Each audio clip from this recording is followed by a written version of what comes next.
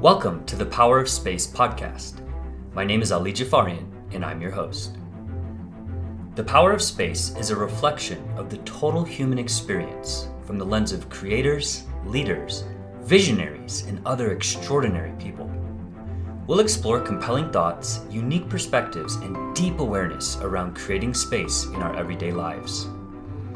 These discussions are intended to ignite our natural curiosity and inspire us to realize new levels of personal transformation.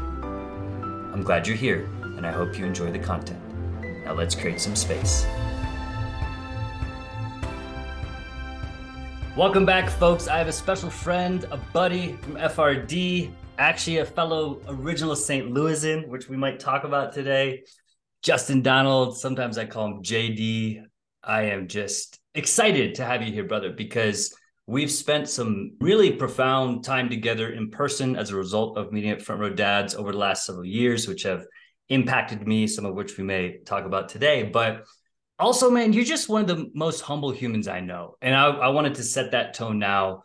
I'm not great at introductions. In fact, I'm going to let you introduce yourself. But from the day I've met you in San Diego, I think this was 3 or 4 years ago, I was just like, damn, this is a humble dude. And so I appreciate you for that, amongst many other things. So welcome. Thanks for creating space for this. How would you like to introduce yourself?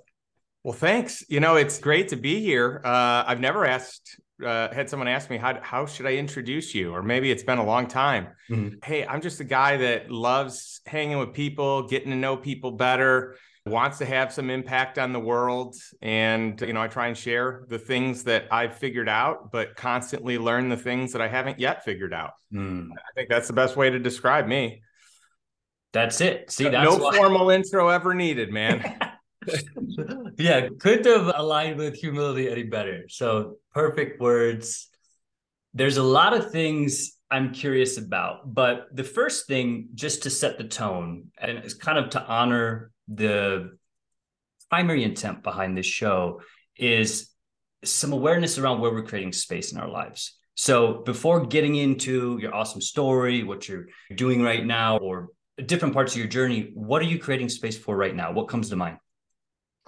Well, one of them for sure is just making sure that I have family in the calendar first. I spent a lot of my life and career paying lip service to the fact that I was a family man first and a businessman second, but my schedule didn't reflect it. Mm-hmm. So, I think really, truly like putting that in and planning the trips. We're in the middle of planning our spring break trip, which we're really excited about. And a lot of people would have probably already planned it by now. I don't know when this episode is going to come out, but we leave ourselves a little bit of notice just in case we want to mix things up or get some great idea last minute. So that's really fun for me. I have recently brought on a lot of my friends to help me run the Lifestyle Investor organization. So that, to me, I've created a lot of space there because not only do I feel like this is something that serves people, but I actually feel like I'm able to help provide really cool opportunities to my friends who are skilled and gifted in different areas that can come on board and help me do some cool stuff. And, with many great minds, I think more happens and better quality things happen. And so I like being able to provide a cool opportunity for them. And we just did a planning session this last week for 2023 and beyond. And it was really powerful. And then, of course, fun, man. I play volleyball, sand volleyball every weekend. And I like getting, workouts in and doing my coffee breaks with friends. I leave my Fridays completely open for half the day as a date day with my wife and the other half to hang with my friends. And then I love just connecting with people in general. So I always have an open space for that. Yep. I sense that, sometimes when we're trying to coordinate schedules for podcasts or other things, it can take time, especially with some of our friends in our network. Whereas I was like, yo, you want to be on the podcast? And you're like, hell yes. And it just happened within a week or two. So you're a reflection of what you just shared. And it's funny, dude, you just mentioned 3 things that I intended to dig into just because I'm curious. And I think you have an abundance of wisdom in these areas. The first is travel. First, I'm curious, where are you guys going for your spring break trip? Well, I think we're going to go to Turks and Caicos. So Oh, we will likely pull the trigger on officially booking it at some point this week. We just had to get all our ducks in a row. And then we had some close friends, another front row dad, Dane Espegard, and the Espegard family say, hey, we may want to join you on this. So we might actually do our spring break with them. So we're waiting to see if this lines up. And it's just a gorgeous island. I've been to almost all the Caribbean islands. My goal is to go to all of them. I think I've got like 5 or 6 more that I need to hit up. Turks and Caicos is, just a gorgeous place with top-notch accommodations. totally. Okay. This lends to a bit about your travel history. I happen to know you're very well traveled. I also happen to know you have an even bigger goal of visiting every country in the world. And I wanted to get a real-time update. How many countries have you visited today? I think it's 76. I've kind of stalled out the last few years where I've gone to countries I've already been to or just less travel. During COVID, we've done more US travel or North American travel as opposed to maybe some of the countries that I haven't been to in Europe or Asia or Africa. Totally. Yep. Yeah, we exploded. Last year was our year of adventure for the Jafarians. And because the previous year was basically lockdown, like last year was a fun and challenging roller coaster. We had almost 9 or 10 trips with each other, in different degrees. And actually this year, our word for the year is challenge, and we have like 12 trips planned. So we're really trying to exercise that muscle. And I'm always That's inspired. amazing. Yeah, dude, it's fun. I'm inspired by you though, because I know you've hit a lot of areas. I also wanted to ask you about how you travel. So you mentioned briefly, like, we're just locking it in. What's your travel formula? Is it a little bit of structure, a little bit of leaving it open, like you said? Well, this is a funny question that you asked us right now. And it'd be really funny if my wife walked in for this conversation because travel has really shifted in learning how she likes to travel best versus how I like to. So I'm an Enneagram 7. I want to go check out everything. I want to have every experience under the sun. I've planned travel for us where it's like, we're going to spend a night here and we're going to do a night here. And then, hey, we're going to do 2 nights here, but then we're back to a night here and 3 nights here. And that's just a little too much of a go for my wife. She doesn't like to pick up and move and move all the luggage and all that. She wants to kind of get settled, find an area that she likes where she can kind of be a regular and establish this routine.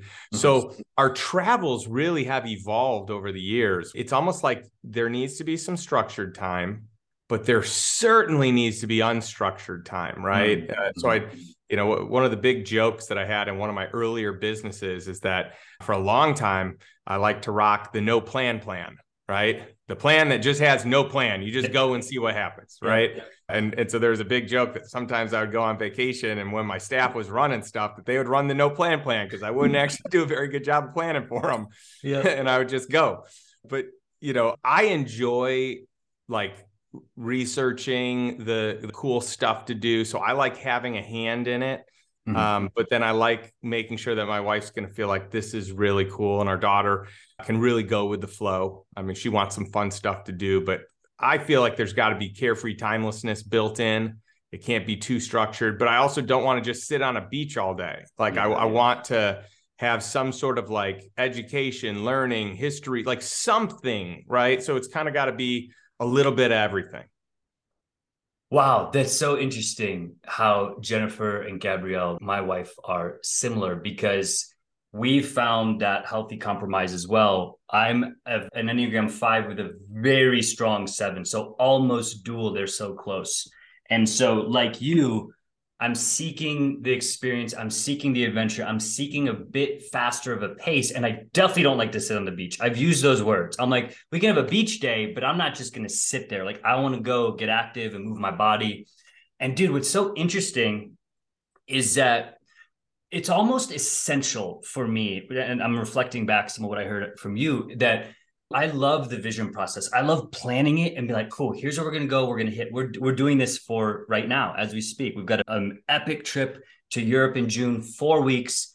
And I'm sitting there at high level, like, okay, what are the countries? What are the trains? What are the major places? Are we going to hit these mountains, these hikes, et cetera?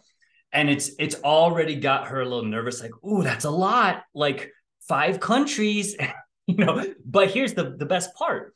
Even though I can look at it from that strategic level and be like, this is how we're gonna do it, these are the main things, she'll be like, okay, did you book those hotels for the second week? I'm like, no, we'll do it when we're there, which scares her because she's like, no, we have to have it booked. I'm like, no, we might get there and talk to a local and be like, you got to stay there. And I want to leave room and space for that. Is that kind of how your story goes with it?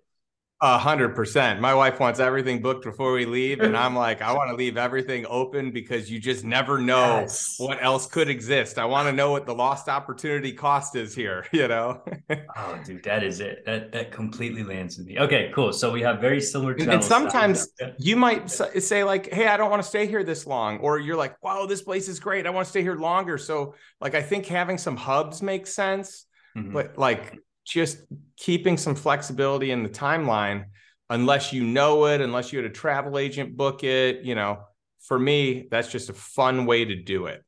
100%. I agree. Unless I've been there before, I basically need that uncertainty to be like, we need to experience what we don't even know yet.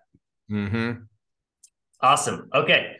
Talk a little bit about travel. You also mentioned lifestyle investor, and I'm going to let you explain it, but I want to at least give some context. I've always admired the work you do, and where you really hit it with me recently when you're recording a show with someone else was how you said something very much along the lines of true wealth is owning your time.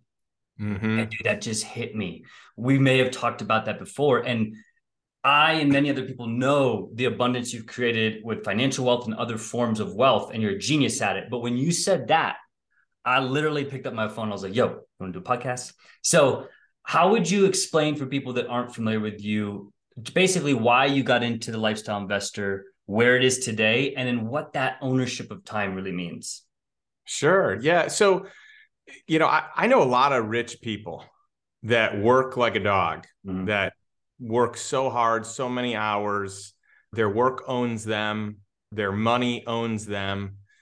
And that just is so unappealing to me. Like, I don't want to have to work so hard to have more money. I'd rather have money so I don't have to work as hard, that I can work smarter. I can work on things that inspire me. So I noticed that, rich people, many of them are still working hard. Yep. Wealthy people really kind of have the time thing figured out. And so that's kind of the difference between being rich and being wealthy. And so for me, I got to a point in my career where I was tired of trading time for money. I was tired of being a slave to my business or being a slave to the income that I made or that I became accustomed to, this lifestyle that I had become accustomed to.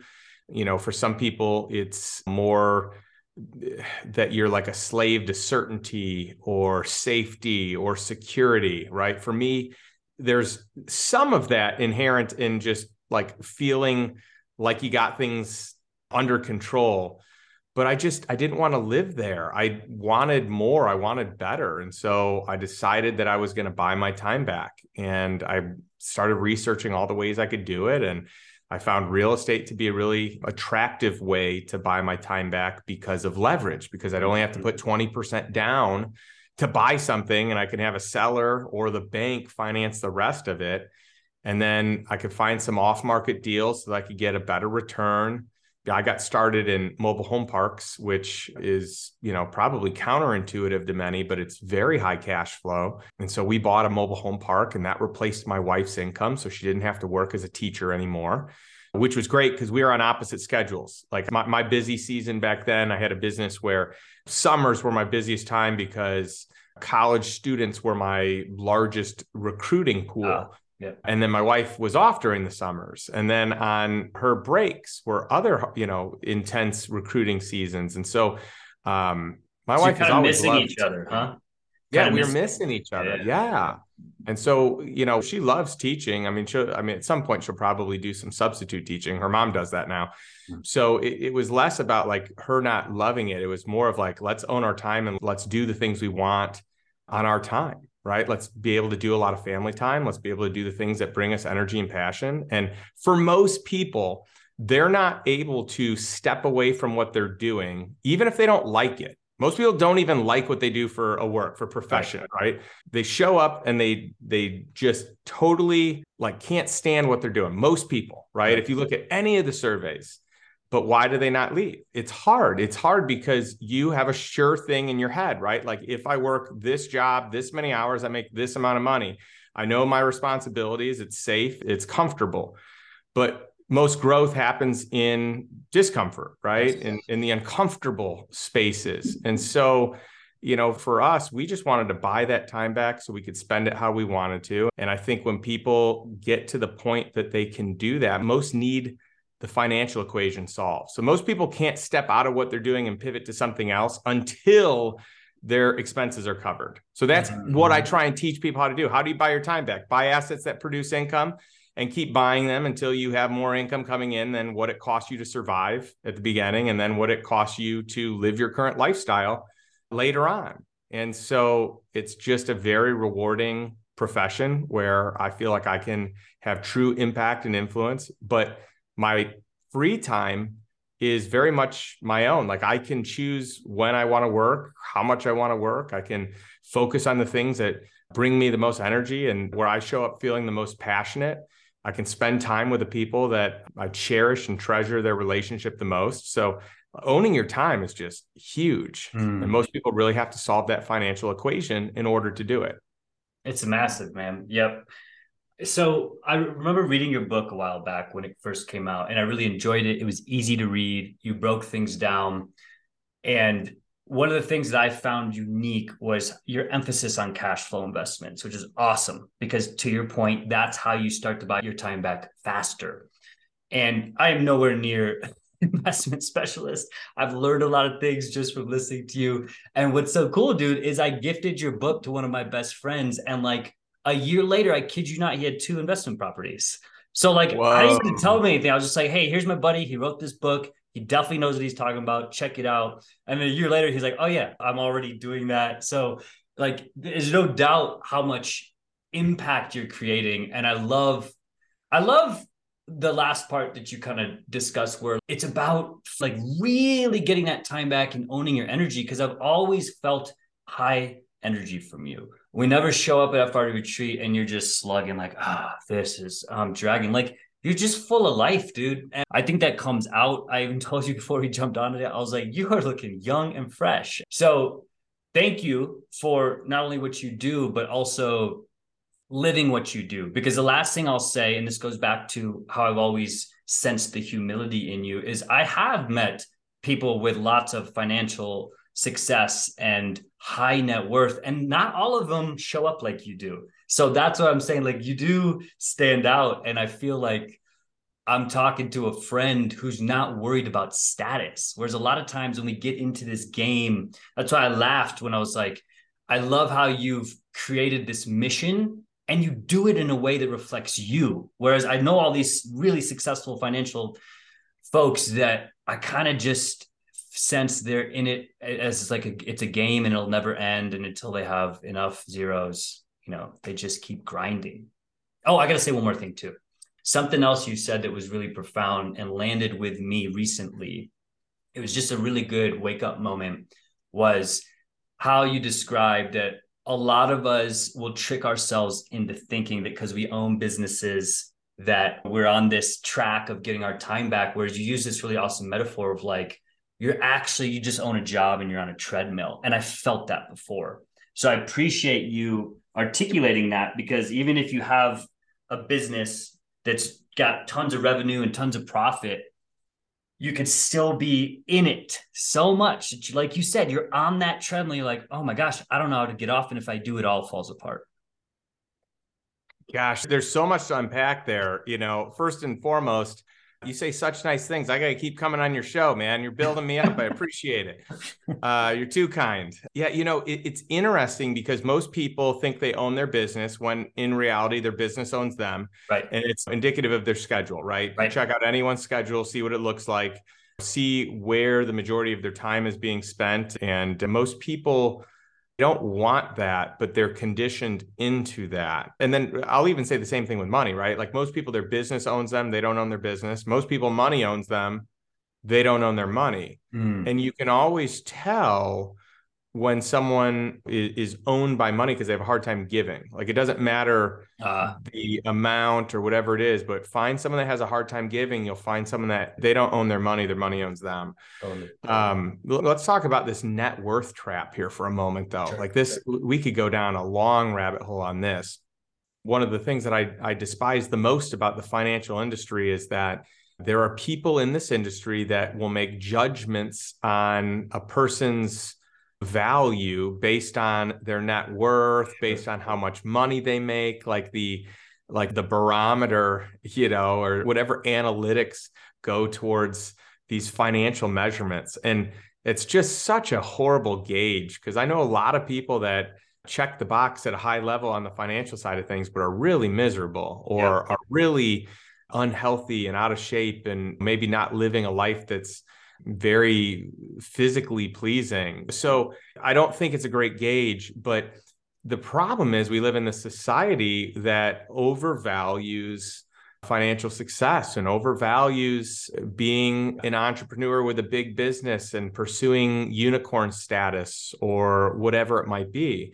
And so there is this net worth trap. And by the way, net worth is a funny thing because it's very subjective.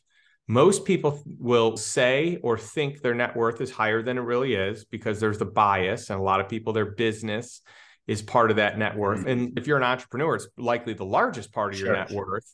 And your business is always worth more to you than someone else, almost always. If you don't believe me, go try and sell it, and you will likely get less than you think it's worth, right? And whatever you do get, they're going to make you stay on, because most people have a personality or a person-based business, a brand, but it's more based on them, and it functions because they're involved as opposed to like a system-based business. But let's unpack this a little bit more. The goalposts just constantly move. So at one point in time, I think most people have said to themselves, like, if I could only make this much money, then I'd be happier, then I'd feel good. And then once you make that amount of money, I remember early on, like for me, it was like, I want to make six figures. Like, I will know I have arrived when I make six figures, right? Like, no one in my family was making six figures. Like, that was a big number. And so I remember getting there and I was like, this is cool. I'm making six figures. And then I was like, okay, what's next? I mean, literally like immediately, and the same thing is true like on net worth. Like, some people are like, oh, when I get to, $1 million in net worth, then I'm going to be good. And then once you get there, you're like, well, no, it's not what I thought. So it's like, it's really 5 million was really the number I was thinking, right? And then it just keeps growing and growing and growing. And whatever stuff you buy, like, you could buy the newest, coolest, most amazing home, and in a matter of time, there are going to be things you don't like about that home. At the beginning, you loved everything. And in a short period of time, I wish it had that. Oh, my friend has this. We got an indoor fireplace. My friend has an outdoor fireplace. I need, whatever it is, like, it's just hard because the goalposts move and your desires change. And when you see someone else with something, we often want that same something. So anyone that is waiting to get to a certain number, waiting to get to a certain income, like, there's not a lot of fulfillment in that. And it's just going to keep stretching. You're never going to arrive. You're just truly never going to arrive. You're going to always want more. There's no number that's going to satisfy it. So we've got to find things that are truly fulfilling, in my opinion, to live life today, not sometime in the future. And that's irregardless of how much money you make or what your net worth is. But if you can find a way to create passive income to cover your life's expenses, it becomes a lot easier to find the time to figure out what it is that you love to do and who you love to spend time with and what fills you up. Totally, man. Wow. Yeah. So something you sparked there, I felt that. And I felt the need to level up. I've gotten a lot more discipline in kind of pushing out the status games, relieving that egotistical voice that's talking about net worth and comparison. It still hits me from time to time. I can admit that openly, but where I'm really curious is that sometimes I do struggle with what's enough. Because often, to your point, enough becomes not enough, becomes not enough. And then all of a sudden, like your metaphor, the goalpost has changed dramatically. I remember reading in a book, Built to Sell, one of the really cool parts of that story is like, okay, how much do you want for your business? Write it down and put it in a drawer. And in 5 years, when you get to a place where you're ready to sell, open that paper again and remember what you said. So it kind of helps you stay balanced with that whole, it's going to move. It's almost inevitable. It's going to move. But my question for you with all this is it, how do you balance knowing when it's enough and not continuing to push and push and push and feel the pressure of status? So this is hard for achievers. I mean, it's going to be hard for anyone that plays the comparison game, anyone that feels like they have to keep up, but especially for people that would consider themselves like an alpha personality, an alpha male, an alpha female, for someone that is an achiever, like an Enneagram 3, but just basically like has this, you know, this engine, unquenchable desire to just do more. And by the way, I have that. So like I have to set up guardrails for myself, because for me, it's not that I need to accomplish things for status, though I can tell you at many points in my life that was true, right? And I actually think that though there's good motivation, it may not be the best motivation, right? But I think a lot of people experience that. I recognize today, like I need achievement for me. I need to know I'm learning. I need to know I'm growing, but it doesn't have to be in business. It doesn't have to be in finances. Now, a lot of people default to that because maybe it's what they hold at the highest position, like it's the highest on their totem pole, right? But I mean, I've had a dreams list. I did my first dreams list back in 2006. And so this is just a list that I came up with 100 dreams. And then since then, I just added to it. So every year I'm adding to it. Every year I'm crossing stuff off. And that's another way for me where I've been able to like have achievement or experience things that are not business or financial related necessarily. Sometimes they are, and I do have those categories, right? But it's a way for me to have that self-satisfaction. Like I don't need you to know, Ali, that I accomplished X, Y, Z thing, but I need to know that I was able to figure it out. Like I need to know I had what it took to, you know, learn whatever this thing is, right? You know, at one point in time, I didn't know anything about online marketing or the world of the internet. And by the way, I would still say I'm pretty amateur level at it.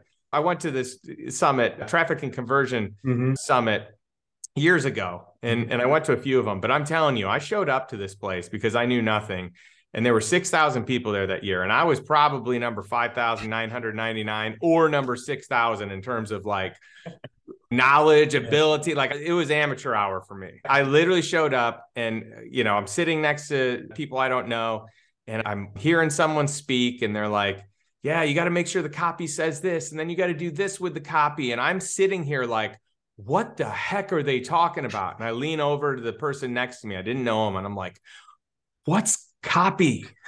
And thank goodness this person was nice. I mean, on the inside, they're probably like, oh my goodness, what's this person doing at the conference? But I didn't even know the most basic things. But I like to get into a room where I don't know a lot and I can have other people teach me. It's a way that I can stay grounded. It's a way that I can keep humility in check, right? It's just a way that I can show up and kind of understand where other people might be in the realms that I do know a lot about, so that when they show up in my world, I can understand them and treat them well, right? So yeah, I think that it's important to set these goals. And by the way, I got a funny goal because right now my goal is to not have goals. Ooh, so my I've whole had life, that too. right? Yeah, that's good. My whole life I've had goals. So it's really cool to like be like, no, actually, I'm going to try and get out of achiever and not have goals and just like live some life with cool experiences. And I can revisit goals later, you know?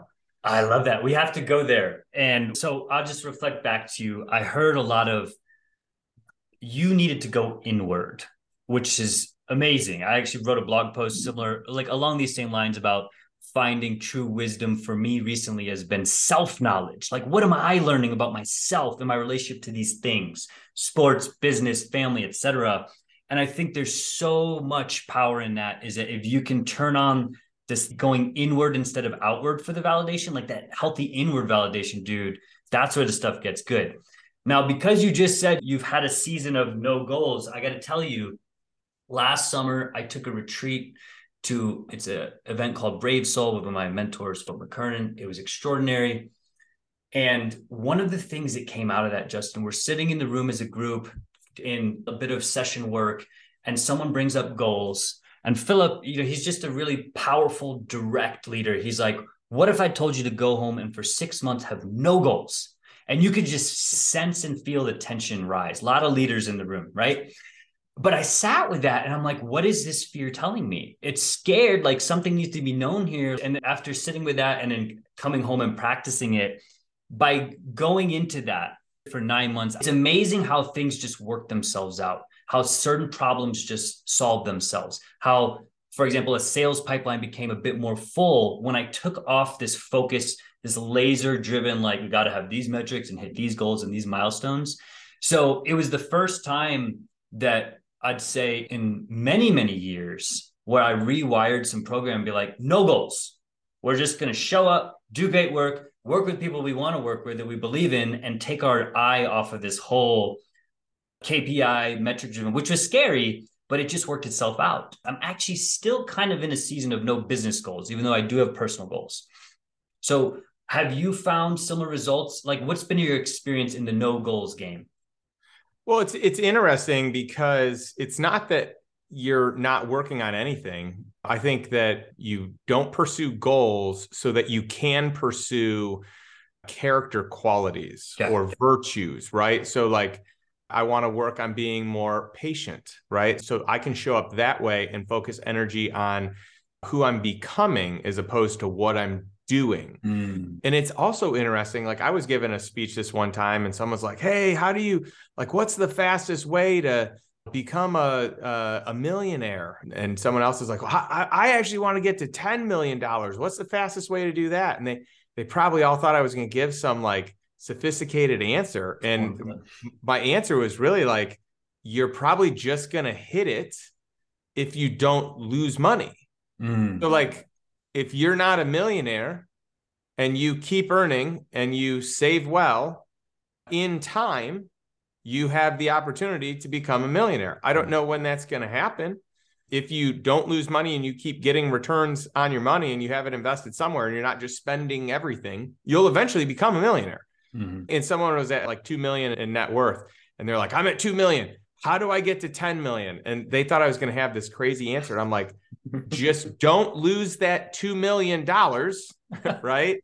Invest it in a super safe vehicle and you will eventually hit $10 million. So a lot of people think you have to do all this stuff to get to places. Right. Well, what if you don't have to do all this stuff? I mean, you need to be wise, but what if you just make good decisions along the way and you spend most of your time and energy focused on like who you're becoming and who you're surrounding yourself with? Like, who are the people that are going to influence you and impact you the most? Spend time with them and allow that impact to resonate and help you level up. I love spending time with people that play the game of business and life and investing, wealth creation at a higher level than me, because I will naturally level up because I'll hear the way they think. And that's different than the way I think. So instead of me focusing on hitting a number, why don't I just focus on who I'm spending time with? And in order to get into certain groups, maybe it's not about like who you're spending time with. It's like who you are to be the person that they would want in their group, right? So it's an interesting way of looking at life and growth. Dude, it's super interesting. Yeah. Part of what I filtered through that, Justin, was like being in the process, being in the experience instead of the outcome. And there's a lot of learning that happens there.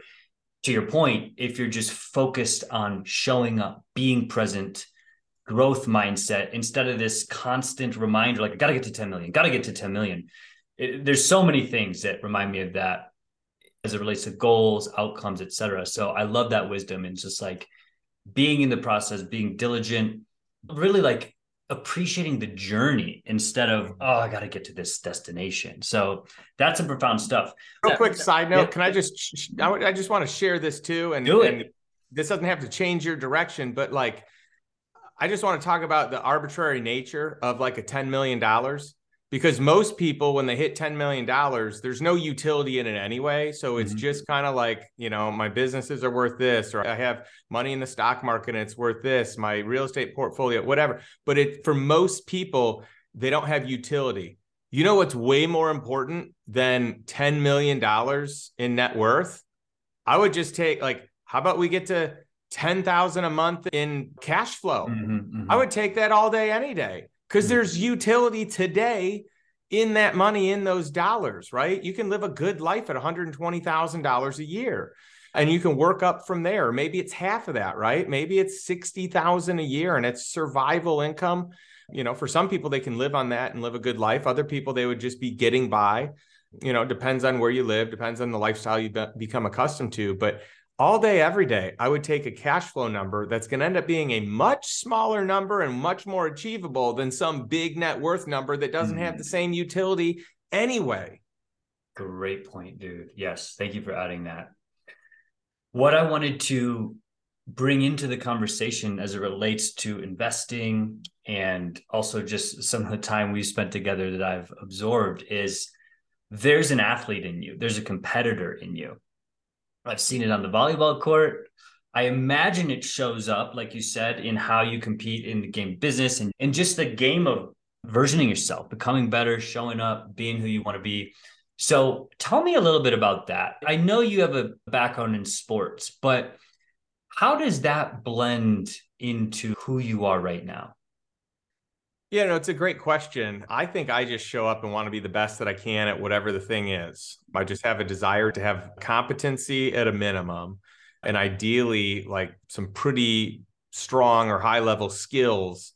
So sometimes if I'm not good at something, it's so good for me because it will force me. Like sometimes I'll obsess about becoming, good, and I'll have to put in the reps. Like there's no shortcut to a lot of this stuff, right? So you just have to put in the time. But I also recognize that I can hack getting good by hiring the best people to teach me the path. So I don't have to learn by default, learn by what doesn't work, but learn strictly by what is the best practice to learn by right out of the gates. So yeah, I'm competitive in all the things I do, but it's an internal competition. Like I just want to know that I'm doing my best, that I'm playing full out in the things that I'm doing. And then when it's done, it's done. So I don't linger on anything. Like I've got friends that if their sports team loses, they literally have a bad day. And I'm like, that is crazy. Like my team lost, that doesn't feel good. Or the team I'm playing on, we lost. That doesn't feel good in the moment. And then I just move on, right? So yeah, there is a fierce competitor in me that wants to show up and wants to do well and wants to compete at the highest levels, even in the things I have no business competing in at the highest levels, because I'm not proficient. I don't have skills or an expertise, but that doesn't stop that desire, right? I do want to perform at a high level. Yep. I dig that, man. Do you have a relationship to failure? Tell me about that? I'm not going to put any more words into this other than what's your relationship with failure? Oh, I put not a lot of meaning behind failure. I failed at like tons of stuff, but I don't really look at it as like a failure. I just eventually figure it out, right? Or I decide, actually, maybe this is something that isn't worth the time for me to figure out. I'm going to abandon it and focus my time on something else. But failure doesn't bother me. It doesn't scare me. It's a part of life. It's inevitable, right? And I will fail in many things. I just have peace of mind around it. And I recognize it doesn't define who I am, but it most certainly can like define my understanding, my skill set, my work ethic, what I'm going to do, decisions that I make. Failure to me is more indicative of like how I'm going to show up from a mindset standpoint. Like, is that a decision? Is that like a defining moment in my life? Right? Am I going to let this get me down, or am I going to make different decisions so that I can succeed in that thing? And most of the time I'll figure out how to succeed, but sometimes I recognize, I'm probably just not going to be good at this thing. And that's okay. Like I don't have a strong enough desire to get good at it. That's cool, man. Yeah. Having the discipline to let that go is big, especially because you've got that fierce competitor. I have it too. And just the other day, my best friend was visiting. We've been playing some hoops together. He's in better shape. His jumper is better than mine right now. But it was interesting, man. I told him, I was like, when we were younger, if you'd have beat me, I'd be pissed. And that would just sit with me. And I'd like think about, I'd be constantly reminded of the failure, not as a thing to learn from. Whereas just the other day, we hooped and he beat me twice one-on-one. And I just looked at him and smiled. I go, dude, you're just better than me right now. And he's like, why are you smiling? I'm like, because I'm learning things about myself, how I need to shift my game if we're going to play again. Like failure, I don't think needs to be losing. I think these can be different things. It's easy to associate them. Even my son Ever says he's 7. He did not like watching the Eagles lose the Super Bowl. He threw a fit and I was like, cool, go feel your emotions. Like that's part of it. I'm not going to tell you not to be upset, but there is this sort of balance of losing and failure. And I love that while you have that fierce competitor, you also know when to let things go. Cause that was hard for me when I was younger. I was like, I'm going to figure this out till I win, Well, I also feel like I missed out on opportunities because failure in younger years meant too much to me. Like the fact that I would fail, maybe I looked at it is too much of who I was, or that it defined me. And so I think because of that, maybe I didn't take the chances that like today I would take, because it doesn't mean anything to me. Like I don't even, it's not even like, I wonder if I'll fail. It's like, if I fail, okay, I'll probably crack some funny jokes about it. Like it just doesn't, it's like a non-issue. Yeah, dude, totally. I appreciate that.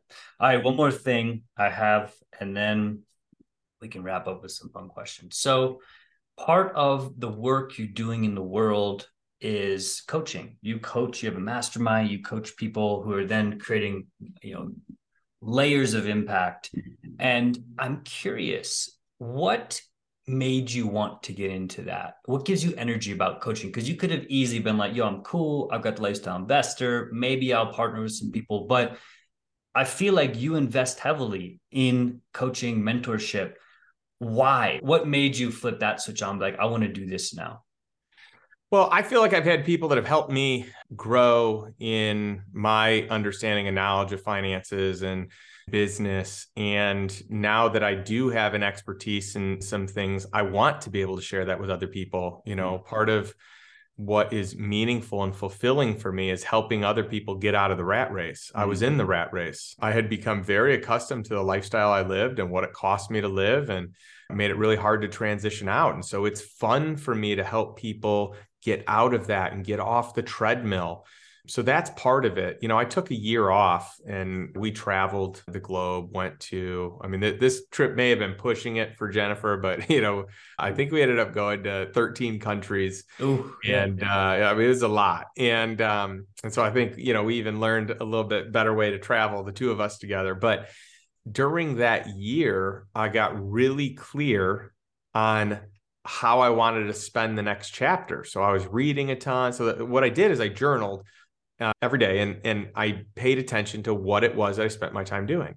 And so every day I would read. I always wake up before my family. So the first thing I do, I read. I do devotions, and then I do some reading. So when I read something, I'm learning. And then every time I learn something, I want to teach it. And then the other thing that I saw is that I had a lot of friends that wanted the financial independence we had. So we're taking this trip, we're traveling all over, and it's all on passive income, right? I didn't have any active income coming in. And so I had friends that are like, oh, you got to show me how to do that. And so I was coaching my friends, and this is all like pro bono. I mean, these are my good friends. I'm just, on my year off, having fun, teaching them the stuff that I figured out. And so I had this idea, deep into this year off, where I'm like, wow, I guess what I do is like, I love to learn, and then I love to teach, and I love to help people have financial freedom. And then the other thing that I did the whole year was I found deals that I wanted to invest in. And it was just for me, right? I wasn't necessarily finding deals that was bringing other people in. Now, when a deal was too big for me, I'd bring my friends and say, hey, who wants a piece of this? I got a good deal.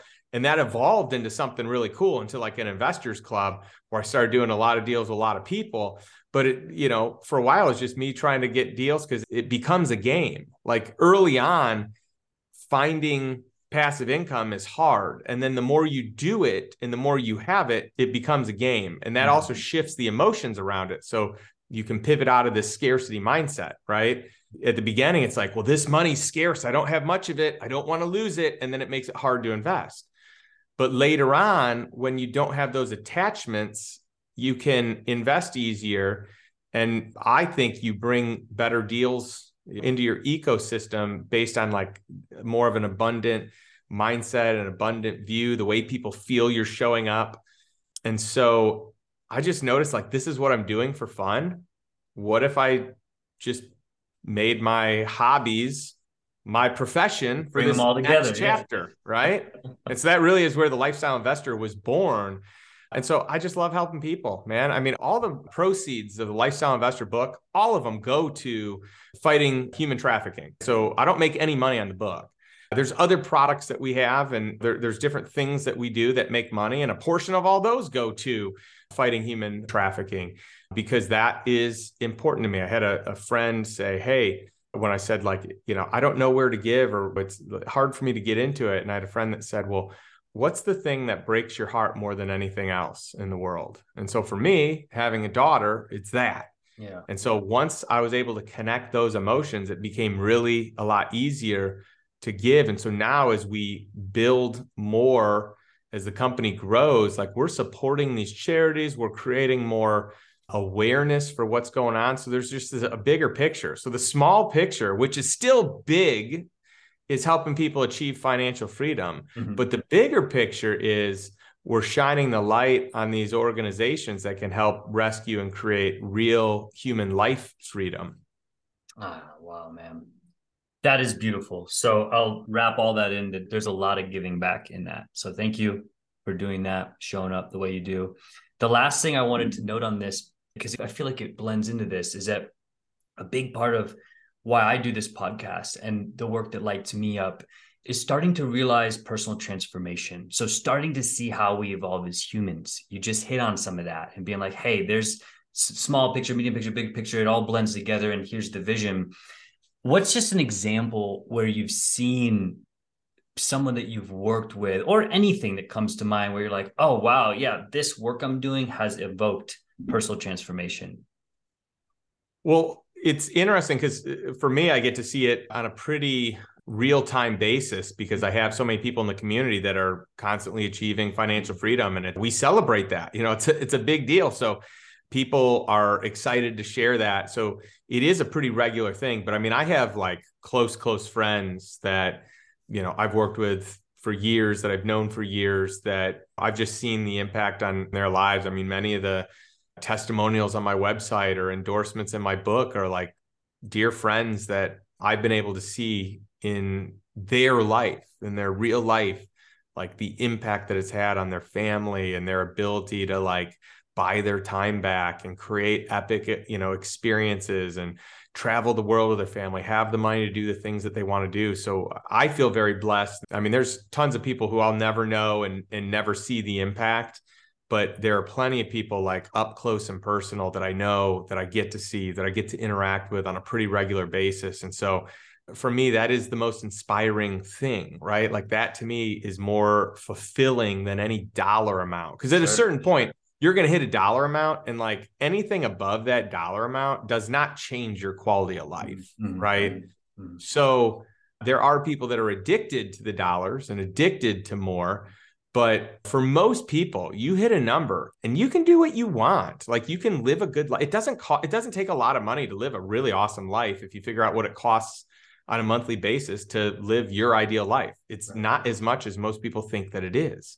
Mm-hmm. And at a certain point, for most people, I think money is not inspiring at a certain level, right? You got to get to, you got to get your means to a certain place, but then, once you're there, it's other things. I mean, you're never going to find true fulfillment in money. You can find it in the experiences with people you love that money can help you provide, right? But it's not actually in money. Right.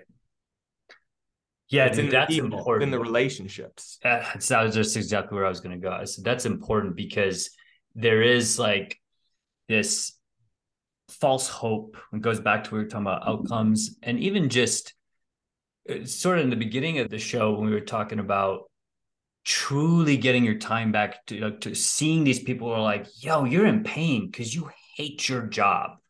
And so I feel like the transformation that you shared really comes when people not only get their time back, but they start to just come more alive because they're like, I'm just living now. Like there's so, because I agree with you. And sometimes I feel like I'm maybe passing judgment, but I just look around. I feel like there's so many people doing things that they do not like. It's one thing to do something you like, and then the small percentage of us that can do what we love, but there's so many people that are doing what they don't like. And then you got to stop and question, like, why? And of course, there's all the answers, which we've already touched on a bit, but I appreciate that, man. I appreciate that not only do you get to impact some of your close friends, but like you said, it's changing lives in different effects, different layers. So that's good stuff, man. Anything else left unsaid before we wrap with a few fun questions? Yeah, I would just say one other thing is I've made it a point to invest in the smartest people in whatever their thing is, right? Like I only hire people that are experts at their craft, at the craft that it is that I want to get good at, right? I have hired a lot of people, a lot of coaches. I've already talked about how important my peer group is and put myself around people that think differently, that are better in so many areas, so many different niches, so many different industries than me, so I can learn and grow, so I can become more well-rounded. But having a great coach, like even on the fitness side of things, like I've had many great coaches that have helped me get into much better shape than what I would have done on my own. I've had financial coaches, I've had business coaches, I've had relationship coaches, and I just can't share enough the importance of finding people that are world-class, truly best in class at the thing they do, that you hire to help you elevate a lot quicker than you would without them. I'm with that, brother. I'm with that for sure. All right. Few final questions to wrap up, JD. The first, going back to that athlete in you, and these are catered for you. What sport would you play if you could play professionally? Ooh. I mean, I think today in my life, I'm probably best at volleyball. So I'd probably say 2-on-2 sand volleyball. Yeah, I'll go with that as my final answer. I've played a lot of sports, and I mean, I don't know that there's a sport that I've played that I don't love. Anything that has anything competitive about it, I like it all. And I have probably played every sport. And it is so fun to me, but volleyball is my truest love in sports. Nice, man. I could see you being really good at that if you decide to switch and do some 2-on-2. So awesome. Next one, going back to your travel, what's your favorite country that you visited? Yeah, that's a tough question because I look at things through categories, right? So if you're talking about like adventure, I mean, going to South Africa and doing a safari and living in these cool like huts with showers outdoors, and you're in the middle of the wilderness and eating unique food and catches from the day, like that is an experience and an adventure. But you could flip that around and we had just the most epic time exploring Croatia. Which I think we didn't realize how beautiful and wonderful that country was and like all that it had to offer. So to us, it so far exceeded expectations. It was really special. And we've had a few special moments and experiences in Italy too. We did a 3-week trip in Italy this one time, and it was just such a cool place to live an extended life in. So I look at it through categories. Those are a few that I've really enjoyed. Very cool answer. And it's at such an apropos time because Croatia is the final country on our list. So hearing you say that, it's like, well, this has to be part of our adventure. So thank you. Oh, it's great. All right, brother. Last question, again, catered for you. And this is very selfish because I didn't get enough time to ask you about this last time we hung out. What was one highlight of playing tennis with Richard Branson? Well, I mean, first of all, I'm just so impressed with how good he is. Oh, okay. So he's awesome.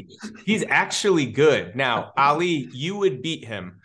He had many shots that I was not able to get to, even at his age. And I'm not, I can play tennis. I'm athletic enough to play tennis. I wouldn't call myself a tennis player, which you can probably tell in just my form. But I definitely had some aces, which is nice. Oh, nice. Yeah. And then I definitely had some great rallies with him. But I mean, more than anything, like he is a competitor. Like he does not like to lose. And I mean, he plays people out and he wants to be the best. And so it's really fun because I relate so much in that. And afterwards, everything's great. But in the moment, like while we're playing, that guy's a killer. Like he is ready to go as far as it goes to win that game. That is cool, man. Yeah, I bet it was an awesome experience. We just kind of living that vicariously through you. So good to know. There's not a lot of many people who can say with some humility that they've aced Richard Branson. So that that's makes the dreams list somehow, huh? That was a cool thing for me because I don't know that I get many serves in as is. So that I actually under pressure got some good serves in. It was pretty incredible. Hell yeah, dude. That is so cool. I had some shots that I normally wouldn't have. And it was probably because, the pressure was on, the eyeballs were on. I just wanted to show up in a big moment. For sure. For sure. Well, JD, thank you. This has been an honor, pleasure. I appreciate your friendship. I appreciate you creating space for this today. And of course, I look forward to the next time we get to hang out. But if nothing else, man, just all the wisdom, all the shares. You're an awesome human. And I'm just grateful to have you in my life, man. Well, thank you. And I could share all the same things with you. And I hope your audience knows how great of an interviewer you are, how curious and interesting you are as a human, how amazing you are as a friend, how eager you are to learn in every moment. I mean, the respect and the admiration is really on this side of the table. So I appreciate being on your show and just getting time with you. We've been able to spend some time in Chicago. We've been able to spend some time at altitude at like 12 or 13,000 feet. We've been able to hang. We've been able to do some cool stuff. Met in San Diego. I mean, we've been out to many different cities together. So it's always fun to connect. Totally, brother. Yep, that lands. I appreciate that. So until the next adventure, JD.